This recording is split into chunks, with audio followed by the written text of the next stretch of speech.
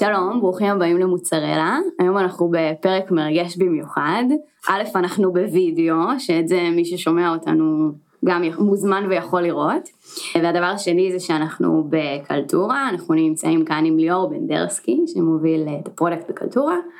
אני שמעתי אותך במיטאפ, גם ראיתי אותך, במיטאפ לפני בערך שבועיים, שהיה כאן בקלטורה, ודיברת שם על חדשנות בתוך ארגון, ועל אחד המוצרים, או על המוצר העיקרי שיצא לך לעבוד עליו בשנה האחרונה. זה היה ככה מאוד מעניין, מאוד פותח עיניים, וישר אמרתי שכל מאזיני מוצרלה חייבים לשמוע את זה. אז קודם כל בוא נתחיל עם איך בכלל הגעת לעולם של פרודקט. אוקיי. גלגולים, הרבה גלגולים. אני לקח לי זמן לשים טייטל על מה שאני עושה. פשוט הבנתי באיזשהו שלב שאני צריך לשים לזה איזושהי הגדרה, כי אני מתעסק בהגדרות ואפיונים למוצר הסופי, ופשוט התחלתי עם זה באזור 2000, לא יודע, אפילו 2003-2004, הרבה להביא דרישות מלקוחות, להעביר את זה ל-R&D, לעבוד מול R&D, להגיע את הדרישות חזרה ללקוחות. נכנסתי גם לעולם של חברת משתמש, תחילת העשור בערך, מכיוון שגם הבנתי שאני מגדיר איך נראה המוצר, איך נראה האתר וכן הלאה, ולא ידעתי לשים על זה טייטל. אז ראיתי במקרה, זה פרסומת לקורס של נטקראפט מצוין, חברת משתמש, עשיתי את המחזור הראשון שלהם, שהיה מצוין, פותח עיניים. וזהו, אני חושב שבעיקר להסתכל על משרות בשוק ולהבין שזה הטייטל שמתאים. אני חושב שאני עוסק בזה ככה באופן רשמי, משהו כמו, לא יודע, 8-9 שנים. וזהו, הלך ומתחדד. היום אני יודע מה אני עושה. כן. שזה טוב. זה טוב, הגיע הזמן. זה טוב. אני בקלטורה 3.5 שנים, יש לנו צוות מוצר מדהים, בהובלה של רנן, גוטמן, ה-VP שלנו. ובאמת כל פרודקט פה מוביל מוצר ממש מקצה לקצה, נגיעה מעולם באמת האפיון והפיתוח ועד סיילס ומרקטינג. אז בוא ניתן איזה מילה על קלטורה, ומזה נבין מה זה המוצר שאתה בנית. אז קלטורה, המקום הכי מעניין להיות בו, ללא ספק. לא, באמת, הסלוגן שלנו זה everything video, וזה באמת מה שאנחנו עושים, פלטפורמת וידאו, שנותנת כל פתרון וידאו אפשרי לעולם ה-education וה-enterprise. יש לנו יכולות של ניהול וידאו ו-distribution וכמובן ניגון, והפלייר שלנו מאוד מאוד חזקים בעולמות ה-education, את האוניברסיטאות המובילות בעולם, אינטגרציות עם כל ה-LMSים מי שמכיר, יכולות גם הקלטה של וידאו, כמובן של שידור, VOD ולייב ווובקאסטינג, ובעצם כל פתרון. וחוץ מזה יש עוד חטיבה בפני עצמה של Cloud TV, עבודה מול וודאפון, ומעין פלטפורמת נטפליקס סטייל. אז באמת כל מה שקשור לוידאו זה משהו שאנחנו יודעים לעשות, מרקט לידרס. מגניב, ואיך הגעת לפיץ'? בואו נדבר בכלל מה זה פיץ' ומה זה המוצר, ובאמת הזכרת מיטאפ. אנחנו מאוד מאוד טובים, אנחנו קלטורה מאוד מאוד טובים בכל מה שקשור אני קורא לזה אינטרנל וידאו, אוקיי? וידאו בתוך הארגון, בפורטל וידאו ארגונים, אין קורפורטיוב, אם זה בעולמות ה-education, הסטודנטים שבאים לראות את ההרצאות, אנחנו יודעים להקליט הרצאות, הכל פחות או יותר נעשה סביב העולם של אינטרנל וידאו, ומתישהו תחילת שנה שעברה התחלנו לחשוב על לגעת גם בוידאו ב-customer experience, חשבנו בהתחלה על עולמות ה-customer support, לענות בחזרה טיקטים עם וידאו, גם מרקטינג וגם סיילס, ונענו סביב העולם הזה, התחלנו לבנות פלאגין לסיילספורס, ואמרנו אנחנו ננהל את הוידאו שלנו בסיילספורס, וסיילס רפס או customer support, או כל מי שמתעסק בסיילספורס בעצם משתמש בסיילספורס כדי לשלוח וידאו החוצה, וזה משהו שהוא חדש לנו.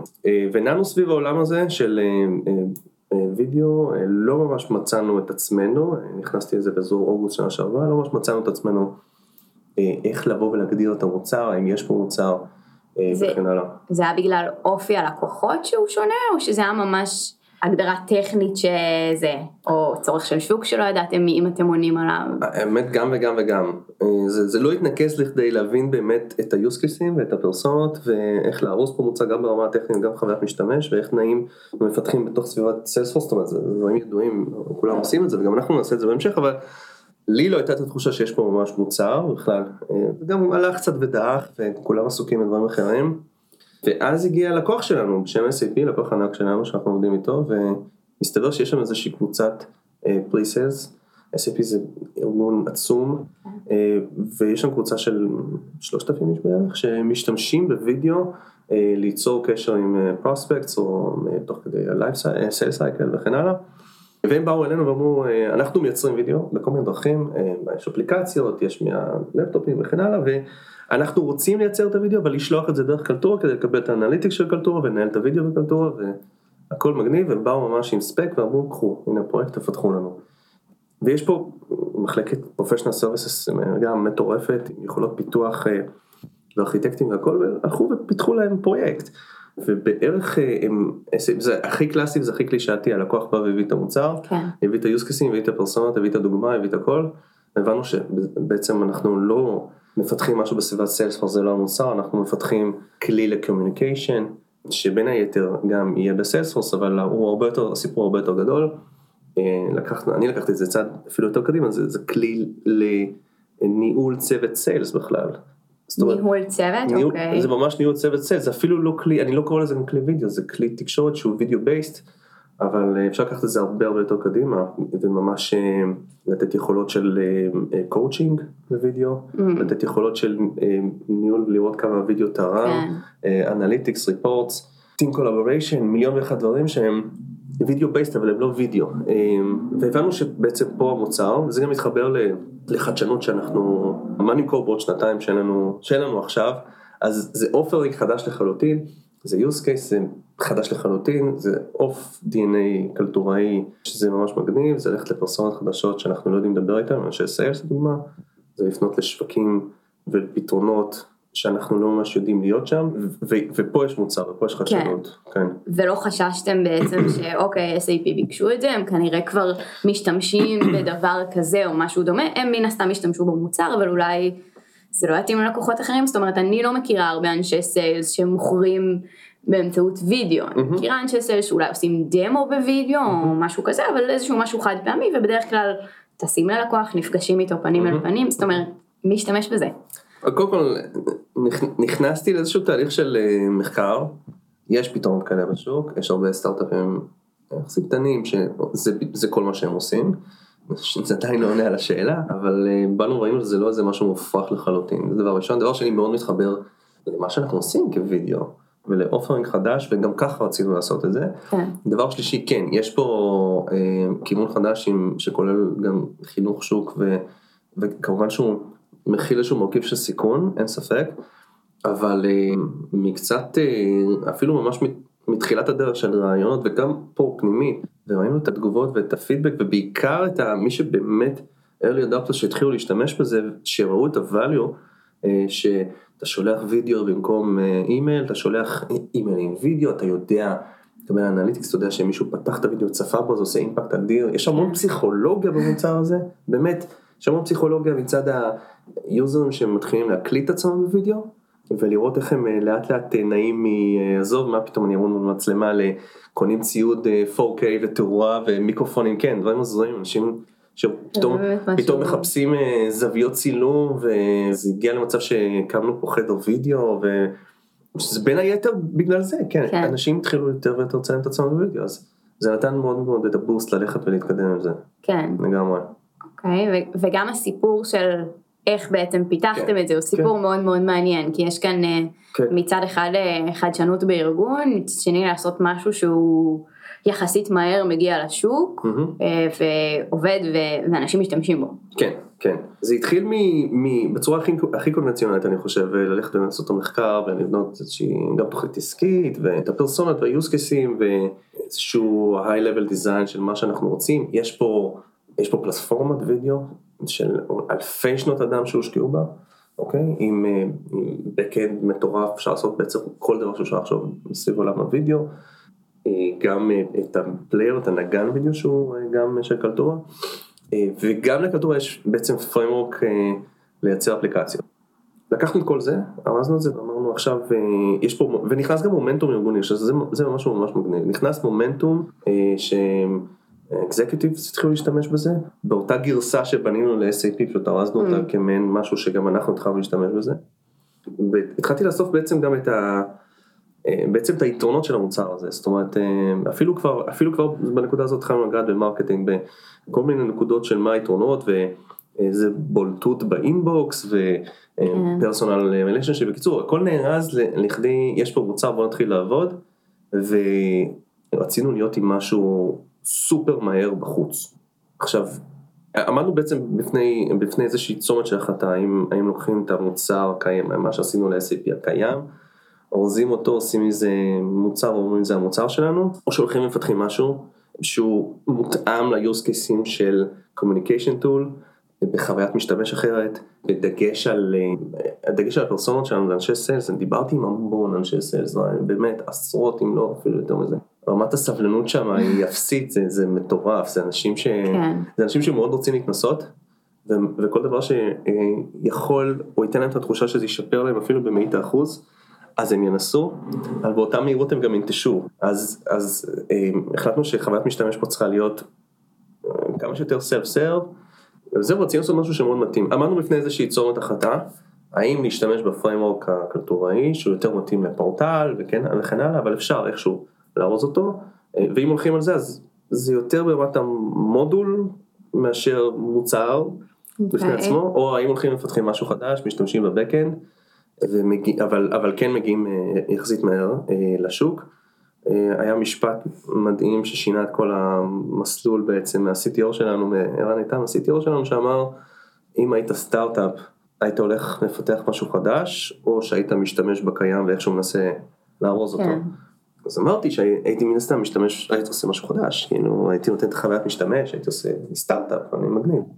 אז הוא אומר, אז לך תקים סטארטאפ, כמה זמן זה ככה, להביא גרסה לשוק, אמרתי 3 חודשים, אין לי מושג מאיפה הגיע המספר הזה, והוא אמר אוקיי, יאללה, לך קח 3 חודשים, לך תעשה, אין לי צוות, אין לי עובדים, אין לי אפיון, אין לי עיצוב, אין לי כלום, אין לי שום דבר, יש לי רפרנס של המוצר הראשון שבנינו. ויש איזשהו ויז'ן של, אני יודע מה זה הולך לתת ללקוחות, כאילו את המסג'ינג כביכול, גם המרקטיאלי וגם איך, כאילו סוג של ידעת איך תמכור את זה. אני סוג של ידעתי איך למכור, אני מאוד מאוד האמנתי וזה מוכיח את עצמו שתהיה התלהבות.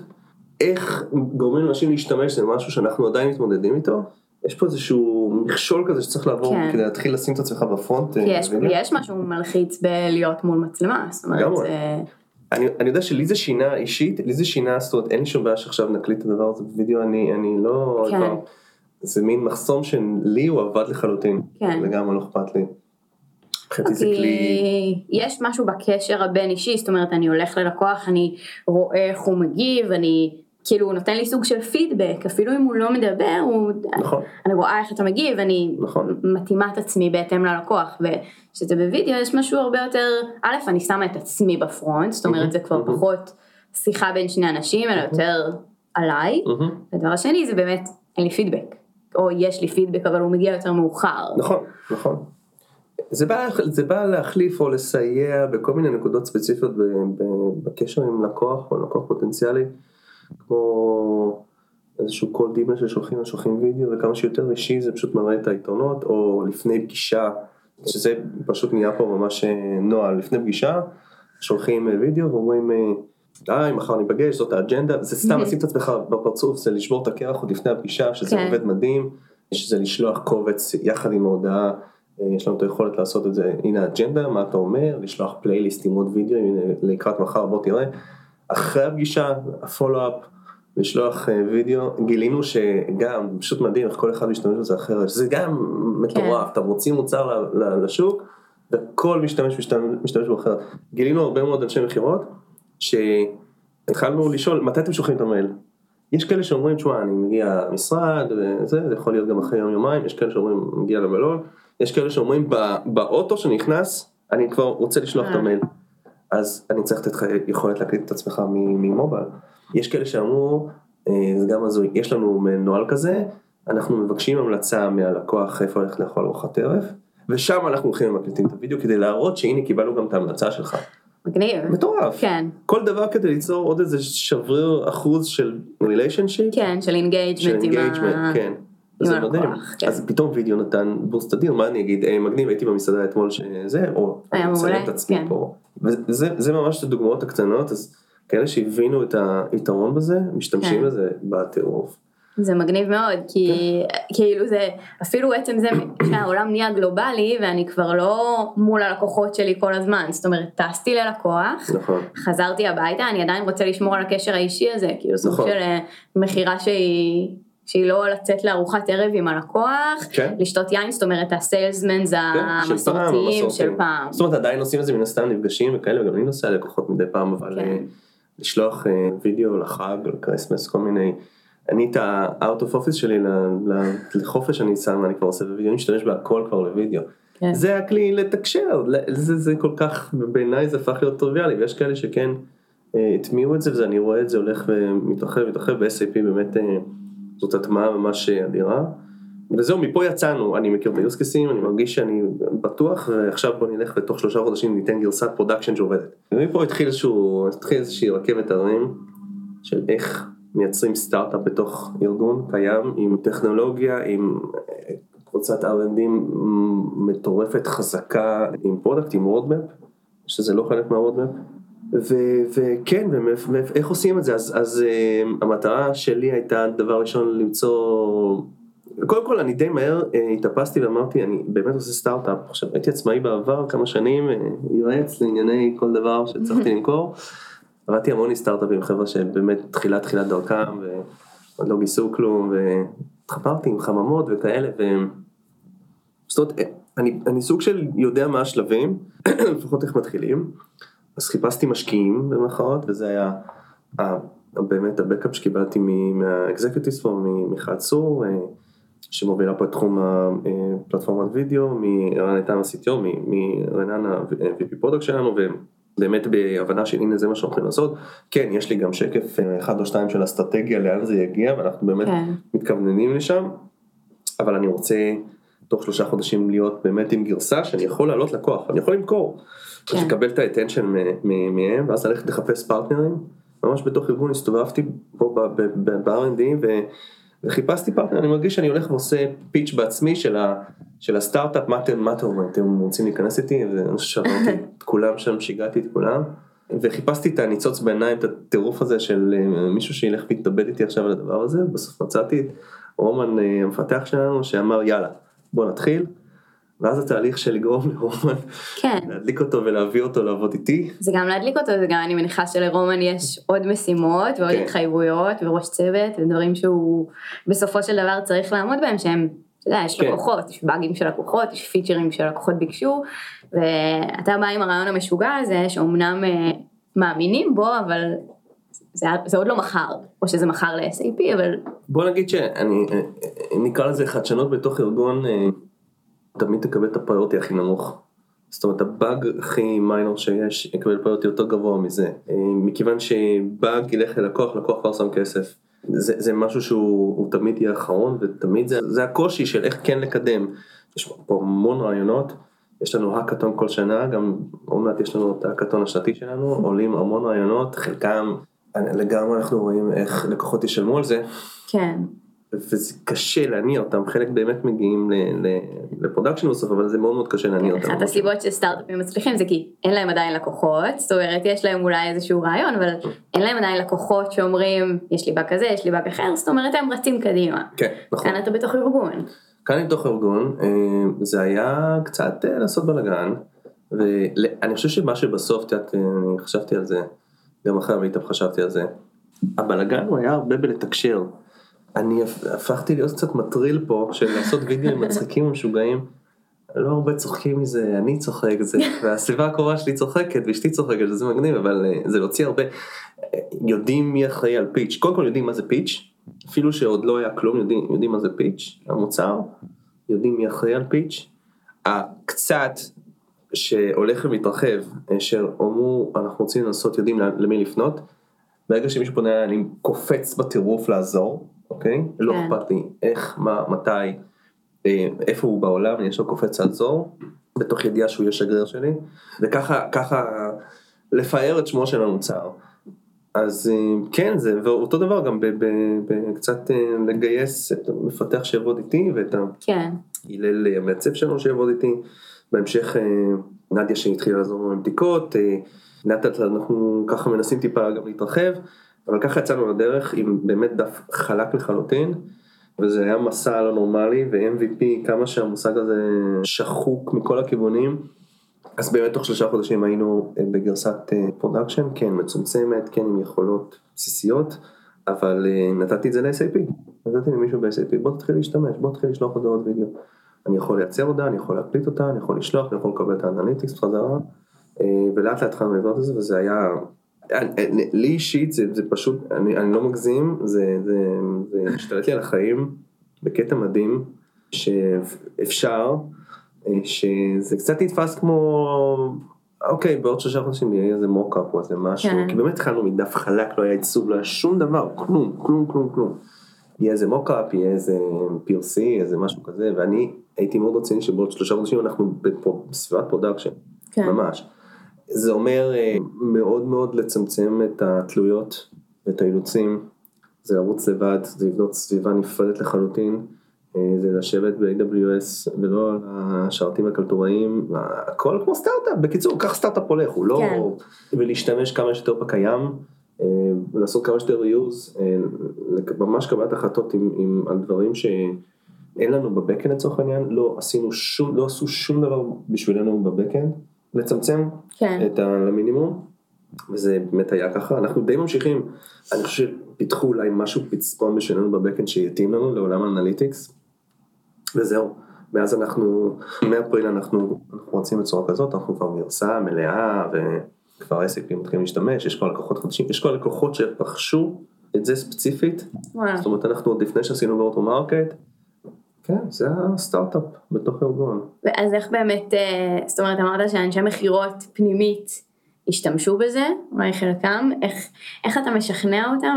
אחד האתגרים, אני חושבת, של מנהלי מוצר, או אנשים שמביאים מוצר חדש לארגון, זה אוקיי, אנשי מחירות יודעים למכור את המוצרים של קלטורה, הם יודעים שזה עובד, הם יודעים איך למכור את זה, איך לעשות את הפיץ', לאיזה לקוחות ללכת, הם מכירים את הסוגי לקוחות, וכאן אתה מביא איזשהו משהו חדש, שהם כאילו, הם לא יודעים אם זה יעבוד להם, אם זה יעבוד להם תהליך המחירה, אולי יש כאן סוגי לקוחות שהם לא רגילים לעבוד איתם, אז איך אתה משכנע אותם בכלל למכור את זה? זאת שאלה מעולה, זה הגיע פשוט מהשימוש שלהם במוצר. אז כדי למכור, נגיד, וובקאסטינג, מוצר מאוד מאוד רציני, משמעותי או קריטיקל, מישן קריטיקל אצל לקוחות שלנו וכן הלאה, אז אני חושב שזה ברור להם מה הם מוכרים. האופרינג סגור וליין אייטמס בסיילספורס, הם יודעים מה הם מוכרים, הם יודעים לבוא עם הדק, הם יודעים למצוא את האנשים הנכונים בארגון לבוא אליהם, ופה הם לא יודעים מי למצוא בארגון. כן. הם יודעים לפנות ל-IT, הם יודעים לפנות ל-learning, HR, הם יודעים לפנות לכל החברה האלה, הם לא יודעים לפנות לאנשי סיילס. זה אפילו קצת יותר מורכב מזה, זה להתחיל להשתמש, להבין את היתרונות, ליצור קשרים טובים עם המנהלים, שיטמיעו את זה, יש איזשהו נוהל עכשיו, שכל עובד חדש מצטרף לקלטורה מוציא וידאו מסאג', יש נוהל שעל כל עסקה שנסגרת, האיש סיילס מוציא וידאו מסאג', יש להם גונג כזה שהם קנו, אז הוא מצלם את עצמו, עושה גונג ומדבר כמה מילים, מפה זה הגיע, זה פשוט מגיע מפה, מבואו תשתמשו, אבל באמת בואו תשתמשו, זה הגיע מהפרודקט שמשתמש בזה כל הזמן, משגע את העולם, מהמנהלים של הפרודקט שמשתמשים בזה, ומפה הם מבינים את ה-use cases, והם התחילו לפנות ללקוחות שלהם עם וידאו, והלקוחות אומרים מה זה, אנחנו רוצים לשמוע, ופתאום אני שומע את זה, וזה הולך ומתגבר באמת בחודשים האחרונים, שפתאום אני שומע, תקשיב, הלקוח שלי מתעניין בפיץ', זה גם להיות זמין להם, הוא אומר, לקוח מתעניין בפיץ', מה אפשר לעשות, אז ישר לקפוץ, אני רוצה לדבר איתו, אני רוצה פה, אני רוצה שם, אז הם גם מבינים שיש לזה גם, הם מבינים, שזה היה, אני חושב, האתגר הכי גדול, שמדובר במוצר, זה לא איזה רעיון, זה משהו, איזה פיצ'רון, זה גחמה וכאלה, מדובר במוצר, יש לו רודמפ, אנחנו הולכים לעשות המון דברים, שנה הבאה יש תכנון מפה עבודה חדשה, אינטגרציות עם כל העולם ואשתו, זה אפשר למכור את זה, זה בסדר, לא תרסו את הקשרים שלכם עם הלקוח וכן הלאה. אני חושב שזה הגיע משם. מה באמת היית ממליץ? זאת אומרת, אני חושבת שא' זכית, כי היה לך הגיבוי של המנהלים שלך, זאת אומרת, אני חושבת שגם א' גייסת אותם, הסברת להם את ה-value והסברת להם את זה, מצד שני כן הצלחת בזה. אני חושבת שמאוד מאוד קשה לעשות חדשנות בארגון בלי גיבוי כזה. מה השלבים הראשונים אני כמנהלת מוצר שיש לי איזה רעיון, רוצה לעשות חדשנות בארגון, משהו שאני חושבת שהוא הדבר הבא, איך אני ניגש לזה? קודם כל באמת זכיתי, אני גם אומר את זה פה כל הזמן, זכיתי גם לעבוד פה בתחום הסופר מעניין הזה של וידאו, מעניין ודינמי, בית זכיתי במנהלים מדהימים שהבינו גם את ה-value, ואני מתחנף עכשיו, וגם את ה-value, וגם רוצים חדשנות, אבל לא במושג הזה כל כך קלישאתי כבר, שחשוב שיהיה חדשנות, באמת רוצים להביא אופרינג חדש ולראות לאן עוד מותחים את הפלטפורמה שלנו, כי וידאו זה רק התחלה בסוף, אנחנו קיימים כבר כמה 12-13 שנה, ואנחנו באיזשהו מקום זה לא באמת התפוצץ, אוקיי? למרות שלכולם יש יכולת היום לייצר וידאו HD בכיס שלהם, אז זכיתי, לא ספק, זכיתי גם ביכולת ללכת ולעשות כזה דבר ולהשתגע, ואף אחד לא שם לי יד ועצר אותי, שזה גם מדהים, זה הכניס לי אדרנלין לחיים, אני לא יודע, אין לי משהו אחר להזכיר. מה הייתי ממליץ? אז קודם כל באמת למצוא את הפרטנרים, למצוא את הרעיון, כמובן אחרי שעושים את כל הדברים הקלאסיים של להבין את היוסקסים ולהבין איפה אפשר לעשות פה כסף וכן הלאה. למצוא את הפרטנרים, צריך להבין שאני חושב שעושים תהליך כזה, צריך למצוא, לא אקרא לזה צוות נפרד, כי זה מאוד מאוד קשה לעשות את זה בארגון, אבל זה למצוא את הפרטנרים שילכו איתך, לקבל את הגיבוי מהנהלה, לדעת ולקחת אונרשיפ מלא, אוקיי? לא, לקחת אונרשיפ, אני אחראי לזה, אני הכתובת, אני אחראי, הכל זה אצלי, להחליט מאוד מאוד מאוד מהר, קבלת ההחלטות פה הייתה ברמת, אנחנו מחליטים בחיתוך סופר מהיר, יש לנו דיילי כל יום ב-11, שמקבלים בו החלטות, זהו, די, זהו, לא מעניין אותי כלום, שום דבר, מחליטים ביחד, בקבוצה קטנה, לא פותחים פרוטוקול לכל דבר, וטסים. וכן, אפשר אחר כך להתחרט ולעשות, והכל, זה בסדר, גם טעויות ובאגים זה דברים מצוינים, אבל להחליט מהר, ואני חושב שהכי חשוב זה, כל עוד זה אפשרי, זה פשוט להשתמש במוצר. תשתמש אתה, תיתן דוגמה אישית, ותנסה להדביק אנשים, כמה שזה אפשרי. כן, אם לכולם זה אפשרי. אם זה אפשרי, אם לא, לפחות, את יודעת, להבין את עולם התוכן, לנסות להביא כל מיני דוגמאות מעולם התוכן, או לפחות למצוא איזשהו פרטנר שמחוץ לארגון שתוכל לעבור איתו. זה מה שהייתי ממליץ. טוב, אז יש לנו כמה משרות מעניינות בקלטורה שרצינו לדבר עליהן, נכון? כן, אז רגע, דבר מפרסם בחסות... בחסות. קלטורה. אוקיי, אז אנחנו רואים אותנו בתקשורת מדי פעם, רק לפני כמה באמת הידיעה על משרדים חדשים שהולכים לפתוח גם בארץ וגם בחו"ל, יש המון משרות, שנה הבאה תהיה שנה סופר מרתקת, אני ממש ממליץ לעבוד פה, יש פה כמה משרות הפרודקט, מחפשים senior backend developer, full stack developer, react, שזה יכול להיות גם לעבוד איתי, אז בכלל יהיה לכם כיף. רמז, DevOps, QA, automation מחפשים, ובכלל, כנסו לעבוד משרות באתר שלנו, ומי שרואה או שומע את הפודקאסט, ורואה את המשרות, ויש לו מישהו להמליץ, הוא מוזמן ליצור איתי קשר בכל ערוץ תקשורת אפשרי, מי שיביא מועמד שיתחיל לעבוד, יקבל סוף שבוע מתנה. מתנת, קלטורה. אז תעשו את זה, ובכלל, תעקבו אחרינו. כן, אז נשים כמה לינקים כאן למטה. מגניב. תודה רבה, היה ממש כיף ומעניין. תאכלי משהו. כן, לא אמרנו, איזה כיבוד, כאילו מי שלא רואה אותנו בווידאו, לא יודעת אם רואים את זה בכלל בווידאו, אבל מי שלא רואה אותנו בווידאו, אז יש כאן מאפים מאוד מאוד מפנקים, ברמה שלא כל פרק במוצרלה נראה ככה. זה הסטנדרט הקלטוראי, אני מבקש. אני אוכל. תוכל, בטח. אז ככה אנחנו מסיימים להפעם.